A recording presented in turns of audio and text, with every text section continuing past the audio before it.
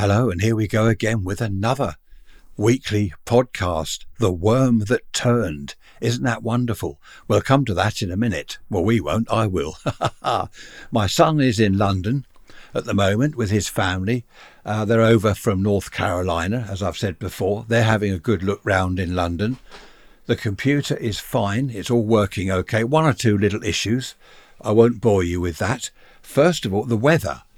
Do you really want to know what the weather's doing here? Hang on, where are I? What day is it? Thursday, 27th of July. You wouldn't think it's July, 2023, and the time is 7:45 in the morning.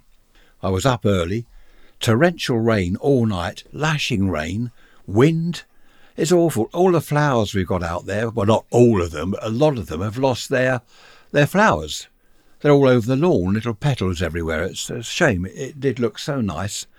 Luckily, Trish and I, she helps me now because I'm an old boy, you know. Trish helps me. We put a new roof on this small shed. We call it the side shed. It's about 8 feet by 3 feet. It's a long cupboard, really. And it's attached to the main shed. I built it years ago. And it's been leaking for years. It's been leaking. It's awful. So I ripped off all the old wood. We put a new sheet of wood on it. Trish went up on the shed. I can't go up on the roof because I'm too heavy. I'd fall through. Anyway, she went up there. I put the felt on and she ran some tar. It's called bitumen, isn't it? What do you call it in America? Bitumen, tar? You know, that black stuff they put on roads. We've had torrential rain and wind all night, and I've been out there this morning and the shed is perfectly dry inside. So that's another job done. So the weather report is 18 centigrade, which is 64 Fahrenheit. 94% humidity, which isn't surprising, it's lashing with rain. 1004 millibars, and the wind, well, the poor old flag, it's soaking wet and wrapped round the pole, but there is a dreadful wind from the west. The fig tree in the back garden, that really is growing into a tree, which isn't surprising. It is a tree, but I was hoping to keep it as a large bush. It's covered in figs. Did I tell you Trish made some fig jam? Honestly, fig jam. And we both agreed. It was disgusting. It was disgusting. We've only got 3, I think, little jars, very small jars. It was a bit of an experiment, but it really is disgusting. We don't know what to do with it now. Perhaps we'll give it to someone as a present. There we are, look, happy birthday. There's some homemade fig jam. No, I think it's best just to chuck it away, to be honest. Let's have a look at a couple of emails. Morning, Bob. Bob says, how about interviewing my son on one episode? Be interesting to hear what an Englishman living in the US thinks of our peculiar brand of crazy. Because Bob obviously is in America. I put that to my son. The trouble is he's really busy. He's now in London with his family. And I think he's going home to North Carolina on Monday. But he did say he might send me an MP3, an audio track with some chat on it about an Englishman living in the US. So we'll see what happens there. Thanks for that, Bob. Good idea, actually. Bruce is asking, do we have in the UK, do we have car shows? We do. We have a lot of vintage car shows. Cars from way back, well, 30s, not so much the 20s, I don't think, but 30s, 40s in particular. And then the later ones, 50s, 60s, lots of car shows. And every now and then, an American car will turn up at one of the shows, which is fantastic. I love the 50s and especially the 1960s American cars. Huge bench seat in the front, the automatic stick thing on the column. Why do they have in automatic cars these days, why do they have the big clunk lever on the floor, you know, between the seats? I had a car once with a little stick on the steering column. It just said, P, D, park, drive, reverse, whatever. And it was fantastic. But other automatic cars I've had have got this huge clunk stick in the middle. I don't know why they have to do that. So yes, Bruce, we do have a lot of car shows here. Military vehicle shows as well. There was one I went to a few years ago now, it must be, in Beltringham. Was it Beltringham in Kent? And they've got tanks, actual military huge tanks, all racing around this field and crushing cars, driving over old cars and things. That was a fantastic show. You'd have to have some money to own a tank. For a start, you've got to have a low loader type lorry to take the tank there and take it home again. Well, when I say home, you've got to keep it somewhere. I don't know where. I mean, I couldn't have a tank here parked on the driveway. I don't know what the neighbours would say.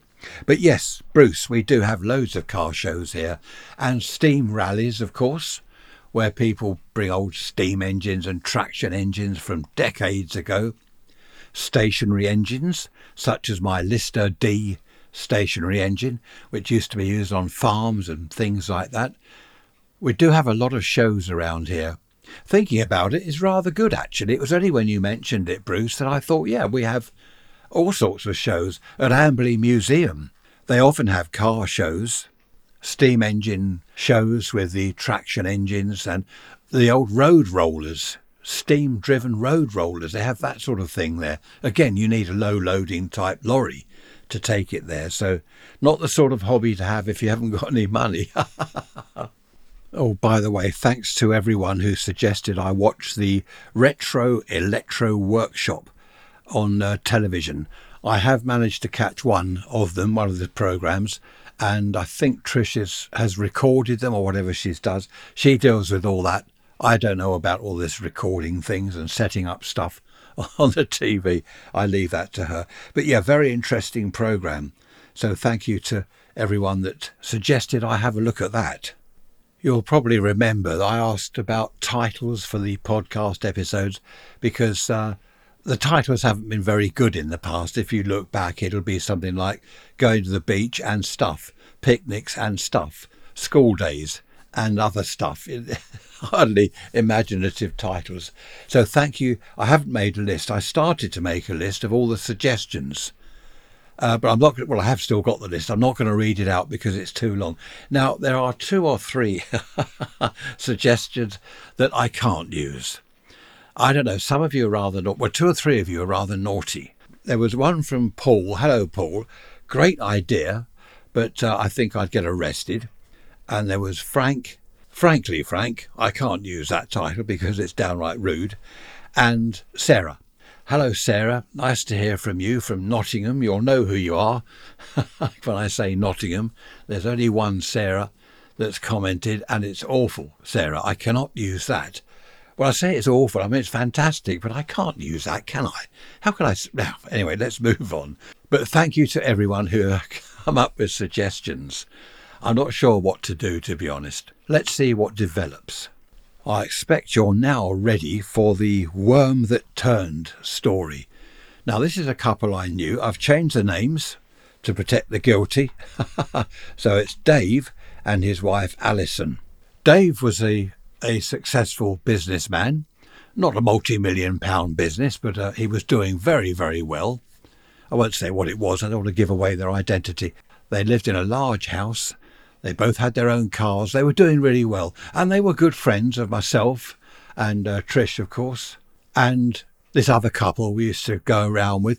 Sometimes we'd all meet for a meal. The 6 of us, we'd go out somewhere. Or we'd go round to one of the houses and have a meal there. Now, here's the thing. Dave was a lovely chap, but he was not at all nice to his wife, Alison. He was basically downright rude. He would show her up in front of other people, in company. He'd say things to her that were derogatory, rude, very rude, actually. He put her down. She was downtrodden. She really was. I used to feel, I don't know, I used to cringe sometimes, the things he said. And this other couple that we used to go around with, we'd all meet, as I said, the 6 of us. Here's a good example. We were talking once, I'll never forget this, about swimming the English Channel. Obviously from Britain to France. This was years ago. The article had been in the newspaper and we were chatting about it, and Alison said that you shouldn't go swimming on a full stomach, which is true. And she said he must be hungry. He must get hungry halfway across the channel because he hasn't eaten. And if he's hungry, then he won't have the energy he needs to swim. So Dave looked at her and he said, "You do talk rubbish. What do you know about swimming? Why do you comment on something you know nothing about?" And she said, "Oh, I was just saying that he might be hungry and you obviously get energy from food." He was just rude. He said, "You can't swim yourself, so you have no business commenting on people that can swim." Of course, we all found that embarrassing. I tried to make light of it. I said, "Well, I can't swim, Dave. I've never learnt to swim. And yet I comment on people that swim across the channel. Why not?" And that sort of shut him up a little bit. At one time, she was learning to drive, and we were out for a meal somewhere, and she was telling us about how she's getting on. And she happened to say that there are some dreadful drivers on the road. Of course, we all agreed, definitely, some of them are complete idiots the way they carry on. She was talking about this, and he cut her off. And again, he was just rude. He said, "Look, you're a learner driver. You know nothing about it. How can you comment on other people on the road when you're merely a learner yourself?" And then he added, "I don't know why you're bothering to learn, because you're never going to pass your test anyway. You're useless." And again, we all cringed, to say that to your wife who's learning to drive, in front of your friends. I mean, it's just awful. That's two of many, many incidents that I can remember, just the two at the moment. That gives you the idea of the sort of chap he was, well, to his wife anyway. But apart from that, he was a very nice person. He offered to pay for meals whenever we went out because he had his successful business. He normally paid, even though we insisted, "Oh, no, we'll pay, it's my turn. No, I'll get this." He was a lovely chap. He would do anything for anyone. It's just that he was so rude to Alison. Just one other thing I remember as we're talking about going out for meals. They were all round our house at one stage, and Trish said to Alison, "Oh, I'll top up your wine glass." And Dave said, "No, she doesn't want any more." Now, Trish doesn't take that sort of thing lightly. She said, "I wasn't asking you, Dave. I'm not asking Alison either. I'm just filling up her glass, whether she wants it or not." And of course, Alison said, "Oh, thanks, Trish. Yeah, that's great." And we all laughed. And Dave said, "You've got to cut down on your drinking, Alison." Cut down? She hardly ever drank anything. All she had was the odd glass of wine. He was the one that used to knock back the whiskey. Anyway, let's get down to the worm that turned. Now, by this stage, you obviously realise that Alison is going to turn somehow. We were all out in a pub, actually, not out for a meal. We were sitting in a pub having a chat. Whose birthday was it? I think it was it was Dave's birthday. This is years ago. I can't remember whose birthday it was. And Alison mentioned her hobby, which was painting. Of course, Dave, he butted in and said, "You can't paint. What is it you do? Painting by numbers?" Alison laughed and said, "No, it's not exactly painting by numbers. As you know, Dave, I do paint properly on canvas." And he put her down, usual sort of comments. "I don't know why you bother to paint. You're hopeless. You're useless." All this stuff. And she said, "Actually, I've just sold one, just today." "What idiot bought that?" He was laughing. "What sort of idiot bought that? What'd you get, £2? I bet you had to pay him, didn't you, to take it away?" And she opened her handbag and got out this little booklet. And she said, "Here we are," flicked through the pages. "That's what I sold it for." And she showed us £120. And Dave looked at it. "What are we talking about? 120? What sort of fool bought that? Oh, come on. What's this rubbish? What's this nonsense?" He was lost for words, basically. And she said, "Oh, I've been selling one or two paintings at the local art shop in town." There was a kind of art place where they sold all the art gear, brushes, paints, and they also sold paintings. And the chap that owned the shop took a bit of commission. Dave obviously knew nothing about this. He knew that her hobby was painting, but he just always laughed at her and asked her why she wasted her time with, painting such rubbish. And he couldn't believe this. He snatched the book. He literally snatched it out of her hand. And he's flicking through. "What's this?" Now, I can't remember the titles, so I'm going to make up some titles. What's this? "The Lady in the Field." £90? What's that? "Oh, that's one I sold last week." "You sold one last week?" This went on, and he flicked the pages. "Children at Play." What's this one? £150. She said, "That was a nice one, actually. That's one of my favourite. That was children in a playground at play." And Ian in the shop, he liked that. Because that set Dave off. Ian? Who's Ian? "Oh, he owns the art shop. He's the one that sells these for me, and he takes his commission." Dave was just absolutely flummoxed. He didn't know what to say. All his quips about her being useless had gone. Talk about wipe the smile off someone's face. It really was fantastic to witness. Dave carried on flicking through this little book, and he said, "Well, what sort of commission does this Ian chap take then? 90%? And she said, no, no, no, no, it was when we started, it was 50%. Huh, 50%. Oh, stupid woman, you're no good at business. Why do you leave the business to me? He went on like this. And this isn't verbatim, obviously, but it gives you an idea of how rude he was to his wife. Why don't you leave the business to me? I'm the one that knows how to run a business. Look at the money I've earned. You're better off staying at home at the kitchen sink doing housework. You're just a little housewife. All this stuff, of course, we were all embarrassed for her. I mean, it was just awful.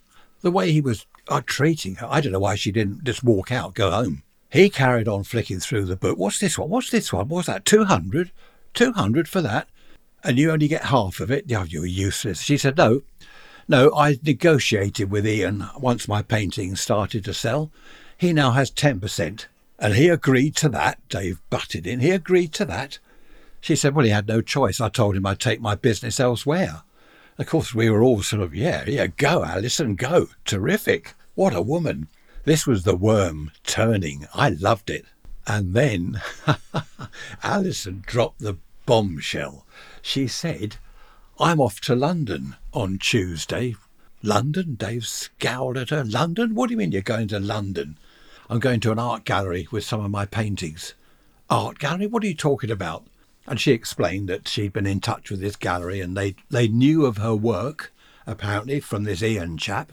And she was going up to London. And she was staying there 2 nights. That way she had 1 whole day there. 2 nights? Dave was going, 2 nights? What do you mean? What am I going to do about my dinner? Who's going to make my dinner when I get in from work? He started on about that. What about the housework? What about the cooking? You can't just clear off to London. You're a housewife. She said, well, I am clearing off to London, Dave. Because, again, we were loving this. We're looking at each other and grinning. And someone said, I'll get another round of drinks. And it was Trish that said, she said, this is better than EastEnders. Of course, everyone's roaring with laughter, except Dave. He was actually going red. He was fuming.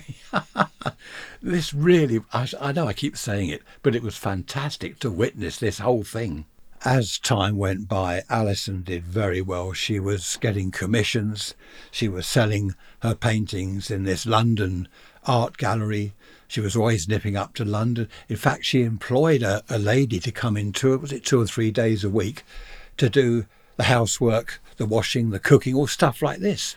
She was earning that much money. She could easily afford that.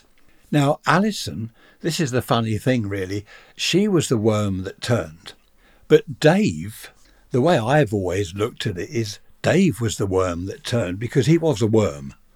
That's a good name for him. He was a cad. Do you remember that? That's an old term, isn't it? A cad. He was a worm. He was awful to her.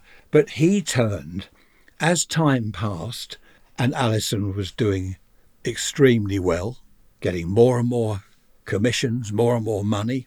He turned into a very loving husband. He changed completely. Whenever we saw them, he was singing her praises. Oh, Alison has just done this. Alison's done that. Alison sold this one. Oh, she's an extremely good painter. He was the worm, really, that turned. It was amazing. So that's it. That's the story about the worm that turned. There must be many people, not only women, not only wives, but husbands that are put down. I do know of 1 or 2, actually, husbands that are under the thumb. There's another expression. That's an old one as well. Under the thumb. Have to do as they're told. Have you done it? No, dear. We'll do it now. Yes, dear. Oh, happy days. Got another little tale here. This isn't about a worm turning. This is about running a business. Now, Dave thought that Alison had no idea about business. Yes, she's a good painter, but no idea about business. Well, she proved him wrong. She was not only a brilliant painter, but a brilliant businesswoman as well.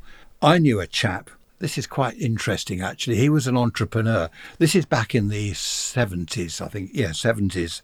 He wanted to start his own business. Now, he wasn't good with his hands. He couldn't do bricklaying or building, DIY, carpentry. He couldn't do anything with his hands. All his skills were in his head. Okay, entrepreneur. And he wanted to open a business that would make him some money. And we were all chatting one evening in the pub. Yeah, where else? In the pub, of course. And he said, I know, I'm going to start an electrical business. Electrician, rewiring people's houses. And of course, we're all saying to him, yeah, but you don't know anything about it. Malcolm, his name was. Malcolm, you don't know anything about it. How can you be an electrician? Oh, no, he said, no, I'm not going to do the work. I'll employ someone else to do the work. Now, it's a little bit of a long story, this one, so I'll try and sort of keep it short. He put adverts in the local paper, electrical work, house rewires, no job too small, all this sort of thing, and his phone number. And within a few hours of the advert coming out, he got a phone call. He was telling us this a couple of weeks later in the pub. And a chap wanted his house rewired. So what he did, he had no idea of prices. Before he went to this chap's house, he went and found out the price of cable, light sockets, light switches, power points, did all that, wrote it all down, went round to this chap's house. And they went all round. I want this here, I want 2 power points there, I want wall lights there, blah, blah, blah. And Malcolm said, right, I'll get back to you. So what he did, he got onto some firm and said, can you come and give me a quote? I want my house rewired. Okay, so this chap came round, right, how many power points? This was at Malcolm's house, and he gave him a quote, an estimate. So Malcolm got back to his customer and he said what it was going to cost. And the chap said, yep, I'll have that done. Here's the thing. Malcolm wasn't an electrician, so who's going to rewire this chap's house? He'd accepted the price, and he now wanted the job done. Who was going to do it? Malcolm, being a crafty devil, found an advert in the paper for an electrician. This chap was self-employed, worked on his own, and Malcolm phoned him. Now, Malcolm, apparently, he told us all this. He lied to this chap. He said, I employ several electricians. I'm looking for a new chap. How are you doing? Would you like to come and work for me? And this chap said, well, yes, I'm not doing too well. It's obviously a lot more involved than this, but he wasn't doing too well self-employed on his own. So Malcolm said, right, OK, there's your first job. Go and rewire that house, which he did. Now, Malcolm didn't employ him straight away. He said, what I'll do initially is you do jobs for me and I'll give you a percentage.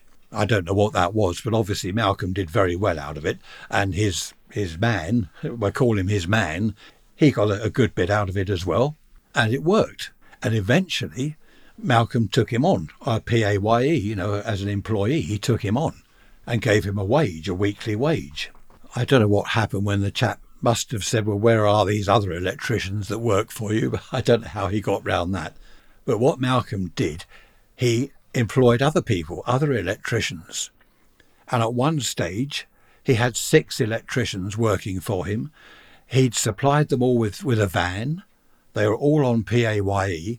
He could afford all this because he didn't have any business premises. He wasn't renting a shop or a unit on an industrial estate or anything. Basically, all the stock was at home.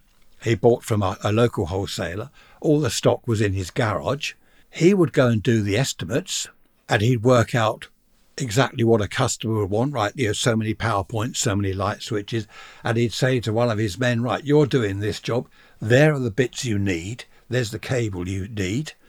And of course, they couldn't nick any of his stock. He was a bit cynical like that. He thought people might start doing private jobs using his stock. Maybe that's not cynical. Maybe that's part of being an entrepreneur. I don't know. But he ended up with a very successful business. And some time, must have been 3-4 years later, he sold the business. He sold it and started another business. I lost touch with him in the end, but that's what he started to do, building up a business and then selling the business.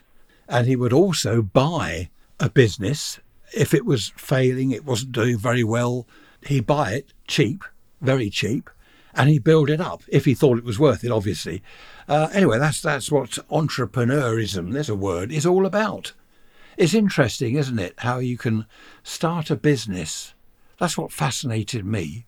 Start an electrical business or a plumbing business, and you know nothing about plumbing. You're not a plumber at all. And yet you can start up a business and build it and grow it. Fantastic. Just had an email turn up with a bit of audio attached. It's from Ed in California. He says, do you have crickets in the UK? We don't actually, Ed. That's interesting. Crickets. Crickets at night, he says. How about that? Thank you for that, Ed.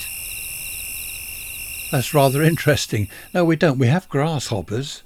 Not sure what they do. We've got grasshoppers. They do make noises, but they're not crickets. I don't know the difference, actually. I must look into that, but thank you very much for that, Ed. Crickets from California. Rather nice. Ed sent the cricket sound because he heard me playing the seagull sound. Do you remember on Wednesday's midweek message, Stephen said, "Oh, no more seagulls," so I put some seagulls on for him. That is what prompted Ed to say, this is going to get silly, I can feel it in my water. That's what prompted Ed to send the crickets from California. Now, there's another thing here. Jill, hello, Jill. Dear. Jill wakes up to this. Now, she sent me this sound. Do you know, I'm always asking people for MP3s, aren't I? Send MP3. Just say hello. Just say, "Hi, I'm Fred from Nottingham," whatever. No one ever does. Well, we have had a few, actually, haven't we? We've had quite a few in the past, but nothing recently. But that seagull prompted Jill, because I have to wake up to the seagulls. Well, I say wake up to. I have to listen to them all night. This is what Jill has to wake up to. That's rather nice, isn't it? A country sound. Jill says, "I live on a farm." I'd never have guessed, Jill, you live on a farm. Actually, you might not. You might live in town. I wanted to have chickens. I still do. I mean, that was the cockerel, wasn't it? The rooster. I've always wanted chickens. Tricia says no. My neighbours, one side, they said, "Yeah, go on, get chickens. It'll be great." But I never have. I mean, now the rabbits have gone, we've got the garden back to, well, a garden rather than looking like a farmyard. And it is rather nice to have the flowers and some vegetables growing. If we have chickens, I don't know. I think it would be a nightmare. Thank you very much, Jill, for that. I know what's going to happen now. We're going to have all sorts of animal noises sent to me. Well, that's fine. Go on. If you've got some animal noises, send them. MP3, WAV file, whatever. Any old audio, even on a video, send them in to me. What have I started? No, I don't think it'll go mad. It's okay. Let's go back to the 1960s. Now, that was a time for making money. The 60s were brilliant for self-employed people, tradesmen. They were called, weren't they? Plumbers, electricians, carpenters, builders, tradesmen. They couldn't go wrong in the 60s. Little advert in the paper, ceilings painted or electrical sockets fitted, outside lights fitted, garden tap fitted. They were busy. The tradesmen were busy all the time. I was 12 in 63? And just down the road, a friend of mine, his dad was a self-employed plumber. He was always busy. He just worked from home, didn't employ anyone, just him on his own. Garage full of plumbing bits. I remember rummaging around that lot with my friend and we got told off. Leave that stuff alone. He was a great bloke. His name was Roy and my friend was Alan. I wonder where they've gone. I'm going back a few decades now. But he was always busy, Alan's dad. And I remember my dad saying to him, "Could you have a look at a toilet cistern or whatever it was?" And Roy said, "Well, I will," but he said, "It won't be till the weekend. I'm just that busy. I can't fit you in till the weekend." And it was the same with all trades back then. It was a fantastic decade, the 60s, for making money. You could open a shop selling almost anything and you make a success of it. You make a real go of it. Is it the same now? There are tradesmen. I don't know. Of course, we don't have a local paper. Everyone was in the local paper. All the adverts for the electricians, the plumbers, the carpenters. You grab the local paper and get the phone number. A friend of mine did painting and decorating. This was in the 80s. Yes, in the 80s. And he was always busy, constantly busy, artexing ceilings. That was his forte. Artexing ceilings, putting up the plasterboard as well. Plasterboard, artex, and then painting them, coving. He was just busy the whole time. Is that the same now these days, I wonder? A lot of the tradesmen in the 60s, a lot of them worked from home, of course, just them, self-employed, but others had a shop. Vacuum cleaner repairs, washing machine repairs, fridges, freezers, cookers, electrical stuff, anything like that, electrical equipment. There were shops that you could take this stuff to get it repaired. Radio and TV shop, for example. You take a radio there, tape recorder, record player, television, anything, any audio. And of course, later on when videos came out, you take your video recorder to the radio and TV shop. They've all gone. So I don't know what happens these days. Well, I do. I suppose if things go wrong, they're thrown away, aren't they? What a shame. What a difference from the 60s. Oh, we've had that telly a few years. It's gone wrong. Chuck it away. We'll buy a new one. And the trouble is, we buy a new one on a credit card. How much is that one? You go in the shop where they only sell huge flat screen tellies. They don't do repairs or anything like that. How much is that telly? Oh, it's on offer at 600. £600. Oh, I'll have that. What? £600? Stone the crows. Perhaps it should be Stone the Rooster now. I love that, Jill. Thank you for that. Back then in the 60s, shop rents were relatively cheap, comparatively cheap. You know, you could rent a shop and you're not working Monday to Friday just to pay the rent, and what you take on Saturday is, well, not profit, is to pay the other bills, electricity, insurance, wages or whatever. Back then you'd perhaps work a day or two to pay the rent, then the rest of the week when you're open and your till's filling up with cash, most of that was profit. Also back in the 60s, to buy a shop wasn't a horrendous price. You know, you could buy a shop. I remember a friend of mine, well, a couple of friends of mine, buying shops. That way they're paying off the mortgage or whatever you call it. It is a mortgage you get on a shop, isn't it? Same as a house. Probably a business mortgage with a bank or something. But once you've paid the bank back, that's it. You own the shop. You got the freehold. Of course, then you're not paying that out every week. Or you can rent the shop out yourself to someone or sell it. Sell the whole thing as a going concern, the business and the freehold shop. And some of them had a flat upstairs you could rent out. That was the way to do it. A lot of shops, small shops these days, are closing. They're boarded up or they're about to close. They're having a closing down sale. And they were saying on the news the other day that the government are looking into changing some planning regulations so that people can convert shops into homes. Now, initially, that sounds a bit odd. You've got a whole row of shops downtown, and in the middle, in the middle of the shops, there's one that they've bricked up the front. There's a front door and a lounge window, and that's someone's house or flat or whatever you'd call it. I don't know what you'd call it, but that might look a bit odd, mightn't it? You know, you've got a charity shop, a coffee shop. Oh, someone lives in that one. There's their front door and lounge window. And then next to that, the fish and chip shop. I don't know, but that just shows, I reckon, how many shops are closing. We need more housing, and shops are just closing or remaining empty. They're just standing there empty and doing nothing. Now, that doesn't help anyone, the owner of the shop or anyone, of course. So that is a thought, isn't it? Turn shops into homes. Change of subject for a minute. Have you ever watched Victorian Farm? This is for people in the UK. Victorian Farm, Edwardian Farm. I think there's a wartime farm. It's with Ruth Goodman and, oh dear, who is it? Alex and Peter. The three of them, they live for a year on a farm. I think the farm's in Hampshire. And they live as it was in Victorian or wartime or Edwardian times. They actually live on the farm and do everything that the farmer would have to do back then. It's a very interesting programme. The reason I mentioned it, we're talking about homes, we're talking about where to live. And of course, back then there were far, far fewer people. There was a massive countryside, far less in the way of houses, far less in the way of people. But it just got me thinking about all the shops we've got that are now empty. They didn't have all the shops back then. Yes, they had their local butcher, their local greengrocer, their local whatever, but they didn't have the massive shops we've got now. Estate agents, coffee shops, charity shops, the banks. Well, mind you, all the banks have gone from the high streets. I was talking to someone the other day. We were talking about this programme. This was a friend of mine, Jimmy. And Jimmy said, things were so much easier back then. And I said, yeah, they were easier in a lot of ways. But if you look at the work they did on the farm, they were up at 5 a.m. The farmer's wife, she had to get the cooking range going, fill it with wood, fill it with coal, get that going, get hot water going, get the breakfast going. There was so much she had to do. And if they had chickens, it was her job to feed the chickens and the pigs, if they had a few pigs.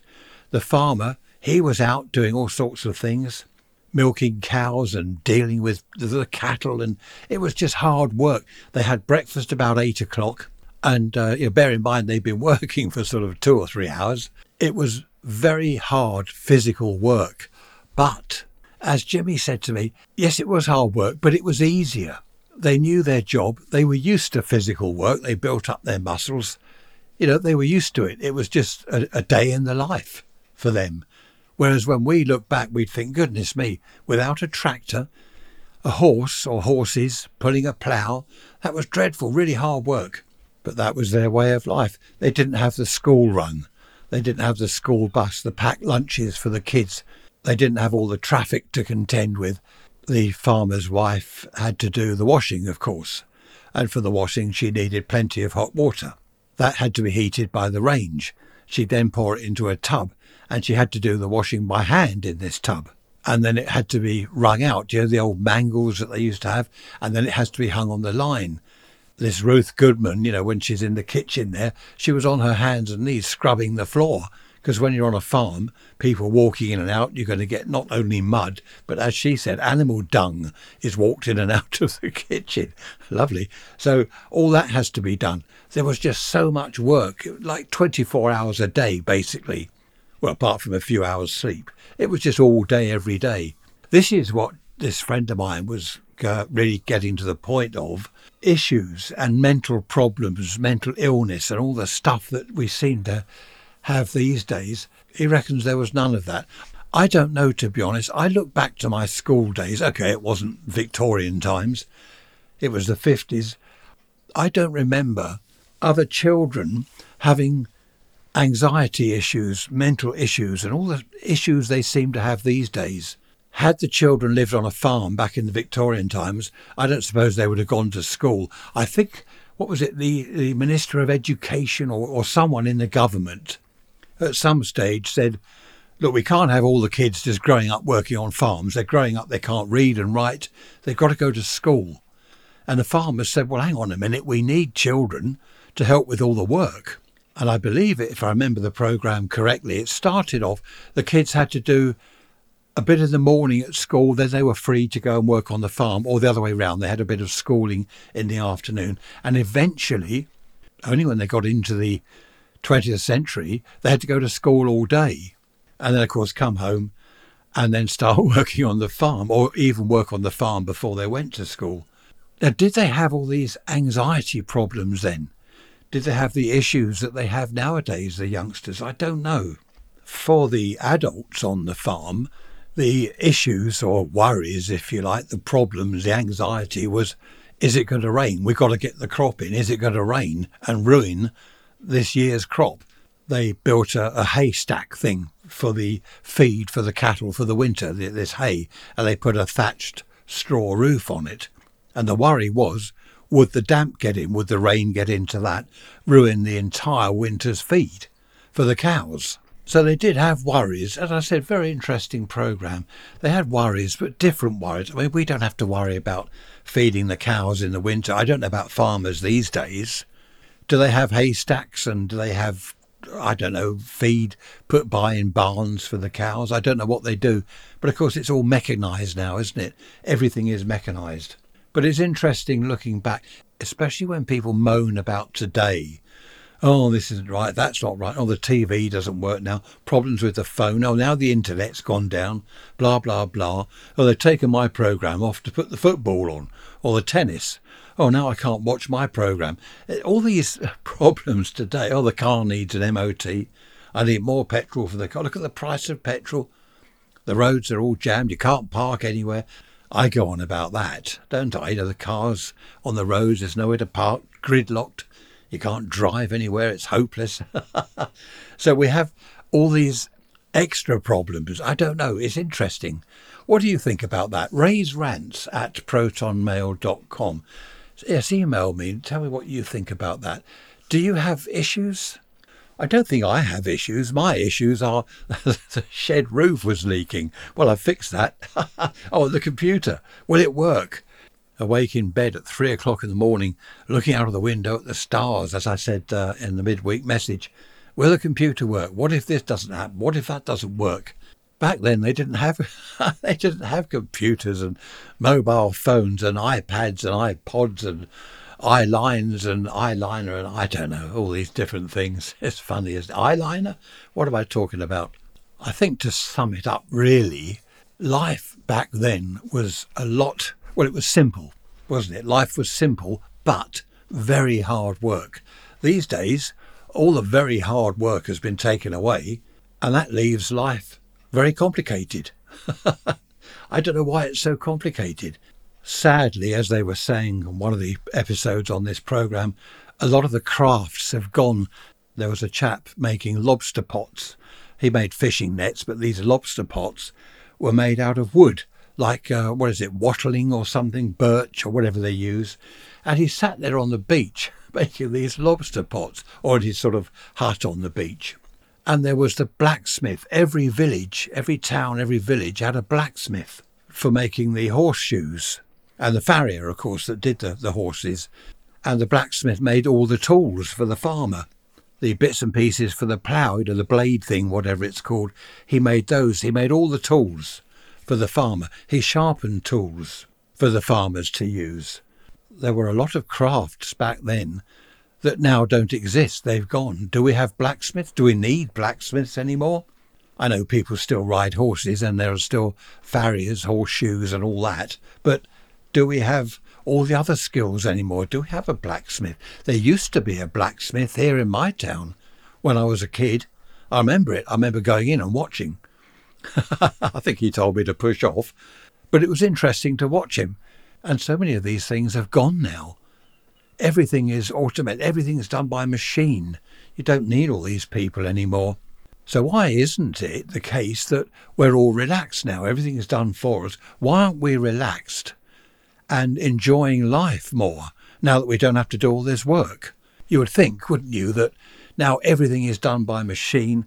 A friend of mine works in a metal workshop, and all the lathes that he used to do, they're all now automatic. You have to set the computer to operate the lathes. What is it? Computer something or other, drawings and, CAD, isn't it? I don't know. He sets all the computer up and then goes and sits down and has a cup of coffee and watches it do the work. He has to sit there and watch it, he said, because sometimes it might go wrong. But he doesn't have to do all that work anymore.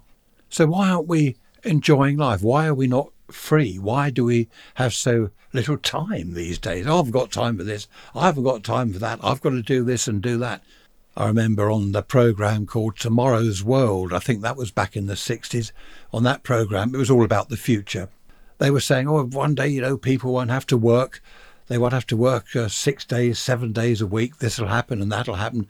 We'll have much more time for recreational things and relaxation. Well, it's gone the other way, as far as I can see. It's gone from hard physical work to hard mental work, mental stuff that drives people round the bend. And of course, back in the old days, you had to pay to see the doctor. There weren't the drugs that we've got now.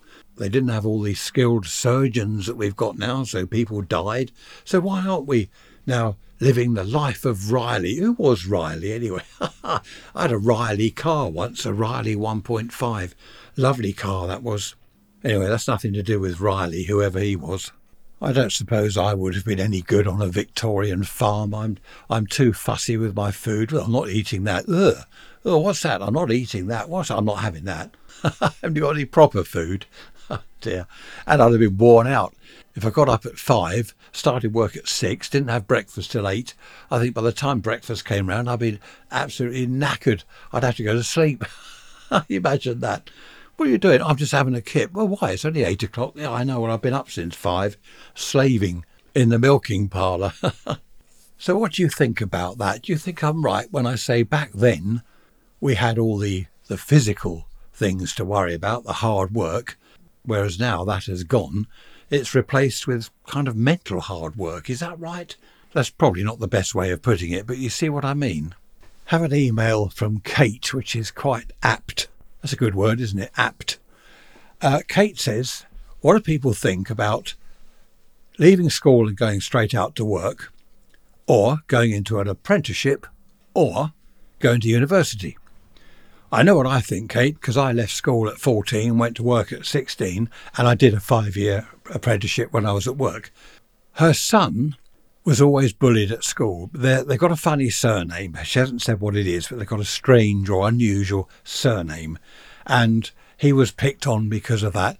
He's shy, he's sensitive, he's got some anxiety problems, as she's put it. Now, as I say, this leads on nicely from what I was saying before. And she's wondering what would be best for him. he doesn't like the idea. He doesn't like the idea of going to work.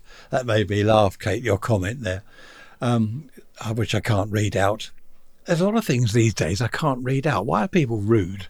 Or innuendos, isn't it? He doesn't want to go to work. He doesn't want to go to university. Doesn't want to do an apprenticeship because that's going to work. What do people think would be best for him? Well, I don't know. I've never been to university, Kate, so I can't comment on that. For me, it would have been a waste of time. You know, all this mucking about in the local pub and the campus and just sort of generally not bothering to do anything, just have a good time. And there's the, what is it they call it, the gap year? I think in the gap year I would have just sort of hung around all day waiting to go to the pub or clubbing at night. So that wouldn't have done me much good. And also I don't think I would have been academically good enough. Now they're talking about this, aren't they, in the news at the moment? Some of the university degrees, like I just make one up, you can get a university degree in bus spotting or train spotting. Absolute waste of time. Perfume sampling and stuff like this. I've just made those up, but there are some really silly ones around. So what do you think about that, everyone? What do you reckon is good? University, apprenticeship, or just don't go to work at all? Here's the thing. I was reading something. Have I told you this? I can't remember. I was reading something online the other day. This chap was in a bar somewhere, and there were a group of people not too far from him. And one of the girls was chatting, and she said, well, I can't go to work. I'm only 26. I'm too young to go to work. And he said, yeah, he was stunned, absolutely stunned. Only 26. From what she was saying, she'd been to college and been to university and had a gap year or a gap few years and then generally done nothing. And obviously lived at home with mum and dad. And too young. I can't go to work. I'm too young. Stone the crows. Go to work at 26. Whereas I went to work at 15. A lot of people in the workshop where I was, they started at 16. A lot of the young apprentices came in there at 16. I just can't imagine hanging around doing college and doing university and having years off and backpacking around some country or other and not earning any money. This was the thing. Here's the thing. When I went to work, I'll never forget my first week's wage packet. It wasn't much. It was £2.10 shillings, which is £2.50, isn't it? £2.50 and it's 6 days, 6 whole days. I got £2.50, but that was enough to go over the pub. That was enough to go out a couple of evenings, things like that. Enough to give my mum some money. I can't imagine being at college or university and just not having any money coming in at all. This thing on the telly they were saying about scrapping some of these silly university degrees, some of the silly courses. Now, my sister-in-law, I will interview her one of these days. She was a nurse. She's retired now. And she did her nursing, not at university as they do now, but actually in the hospital, in a teaching hospital, on the wards, hands-on, And I think that's the way it should be done. And she agreed. Well, in fact, we were talking about this the other day. We both agreed that was good. And as I pointed out, how about both? A little bit of university and a little bit in the teaching hospital. So you've got, the theory and the practice or whatever. I really don't think you need to spend years and years at university doing some course, unless it is something obviously like, if you're doing a law degree or whatever, some of the, what do they call them, academic type stuff. Stuff what I never done because I was thick and stuff like that. Know what I mean? That's funny, isn't it? I enjoyed my time as an apprentice. I didn't really like the day release technical college business and one evening a week. That was a waste of time. I learnt more from the old boys in the workshop. But as I said, I would have been hopeless at university. I'd have been chasing the girls, mucking around, going to the pub. Actually, thinking about it, I did that anyway when I was at work. Well, not while I was at work, but after work, weekends, chasing girls, mucking around, going to the pub, going clubbing. So I had the best of both worlds. I was earning money, I was learning a trade and having fun. And they were the best years back then, the best years you could ever have. I used to look forward to Monday morning, back in the workshop with the lads, building pirate radio transmitters. Oh no, mending televisions first, fixing TVs, radios, tape recorders, record players, get that done, and then build transmitters with all the lads, pirate radio transmitters and bits and pieces, building a studio at home or in the shed. Oh, I'm reminiscing now. That was absolutely brilliant. Pirate radio. Happy days indeed. So, Kate, to go back to your dilemma, I don't know about your lad, what to do if he's anxious. And how about working on a farm? There you go. How about working on a farm? Out in the fresh air. I don't know about the winter and the snow, but out in the fresh air. Are there any farms near you, or are you in the middle of a city? Well, even so, you go out to a farm. Trisha's uncle, when he left school, he went to work on a farm. I think he did a college thing, horticulture or whatever it was. He did go to university. I don't think they had university back then. And he loved it, and he spent his life on a farm. Absolutely loved it. So, Kate, put that to your son. See what he says about that. I think possibly farm work would have suited me because I love the countryside. Working outside all the time. Hard work, yes, of course, and probably not a lot of money when you first start, but a lovely job. That would be quite a nice way to earn a living, and I wouldn't imagine a lot of pressure. Of course, when I left school, it was the 60s, so we had tractors, obviously, combine harvesters. They didn't have all that machinery in the old days, so a lot of the physical work was taken over by machinery in the 60s, so it probably would have suited me. I don't know. It's now Saturday and we've got lovely weather, still a bit drafty out there. Lovely sunshine, which is hot. Excellent. Just going back to Dave and Alison for a minute, the worm that turned. I said that Alison had a car. They both had cars. Dave bought her a car before she could drive. And he did that, we reckoned, we were talking about it once, and we reckoned that Dave did that deliberately. There, I've got a car, now pass your test, thinking that she wouldn't. She did pass her test first time, and that annoyed Dave. Everything annoyed Dave until he realised that his wife was a highly talented young lady. Goats. Have you got a goat? I've always wanted a goat. I was talking about chickens earlier, wasn't I? I've always wanted a goat. Apparently they're smelly, but I do love goats. I really do. I don't know why. I just like a goat in the back garden. But I think he'd probably eat all the flowers, eat all the grass, eat all the shrubs. I don't think we'd have much of a garden left, really. But I would like chickens. One final thing before I leave you in peace. Hello, Ray, my namesake. Just had an email from you. Ray says, have you ever done jury service? I haven't, Ray. No, I haven't. That's an experience I think I'm too old for now, aren't I? Something I've never experienced. However, I did once have a letter, and it said, you have been chosen for jury service, blah, blah, blah, so-and-so date at whichever court, and you've got to do this and do that. I was self-employed at the time. I was very busy. Well, most of my life I've been self-employed. I was very busy, and I was just thinking, I can't do this. I can't do jury service. Well, you have to. You can't just say, no, I'm not doing it, go away. I mean, unless you're in hospital or something, then obviously you can't. So I rang, I think it was in Chichester. If I remember rightly, Chichester. I rang there and I said, look, I've been chosen for jury service and I really can't do it. I'm going on like this. And the chap said, hang on. Give me your details. What's your name? Blah, blah, blah. What does blah, blah, blah mean? Just more rubbish, I suppose. And he came back on the phone and he said, you're not down for jury service. I said, well, I've had this letter. He said, yep.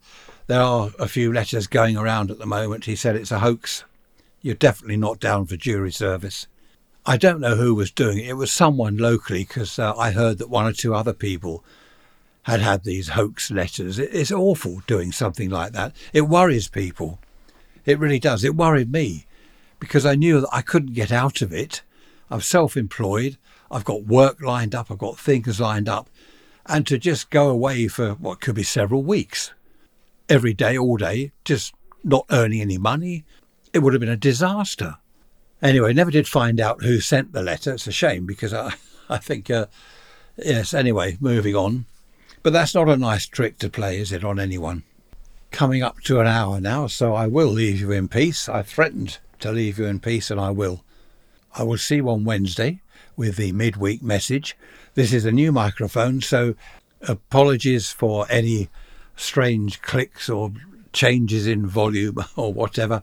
I've got to get my head round this. I must get to grips with this audio editing program and all the other bits and pieces that I've now got. I'm sure it will all be fantastic once I've worked everything out. Look after yourselves. See you Wednesday. Bye-bye for now.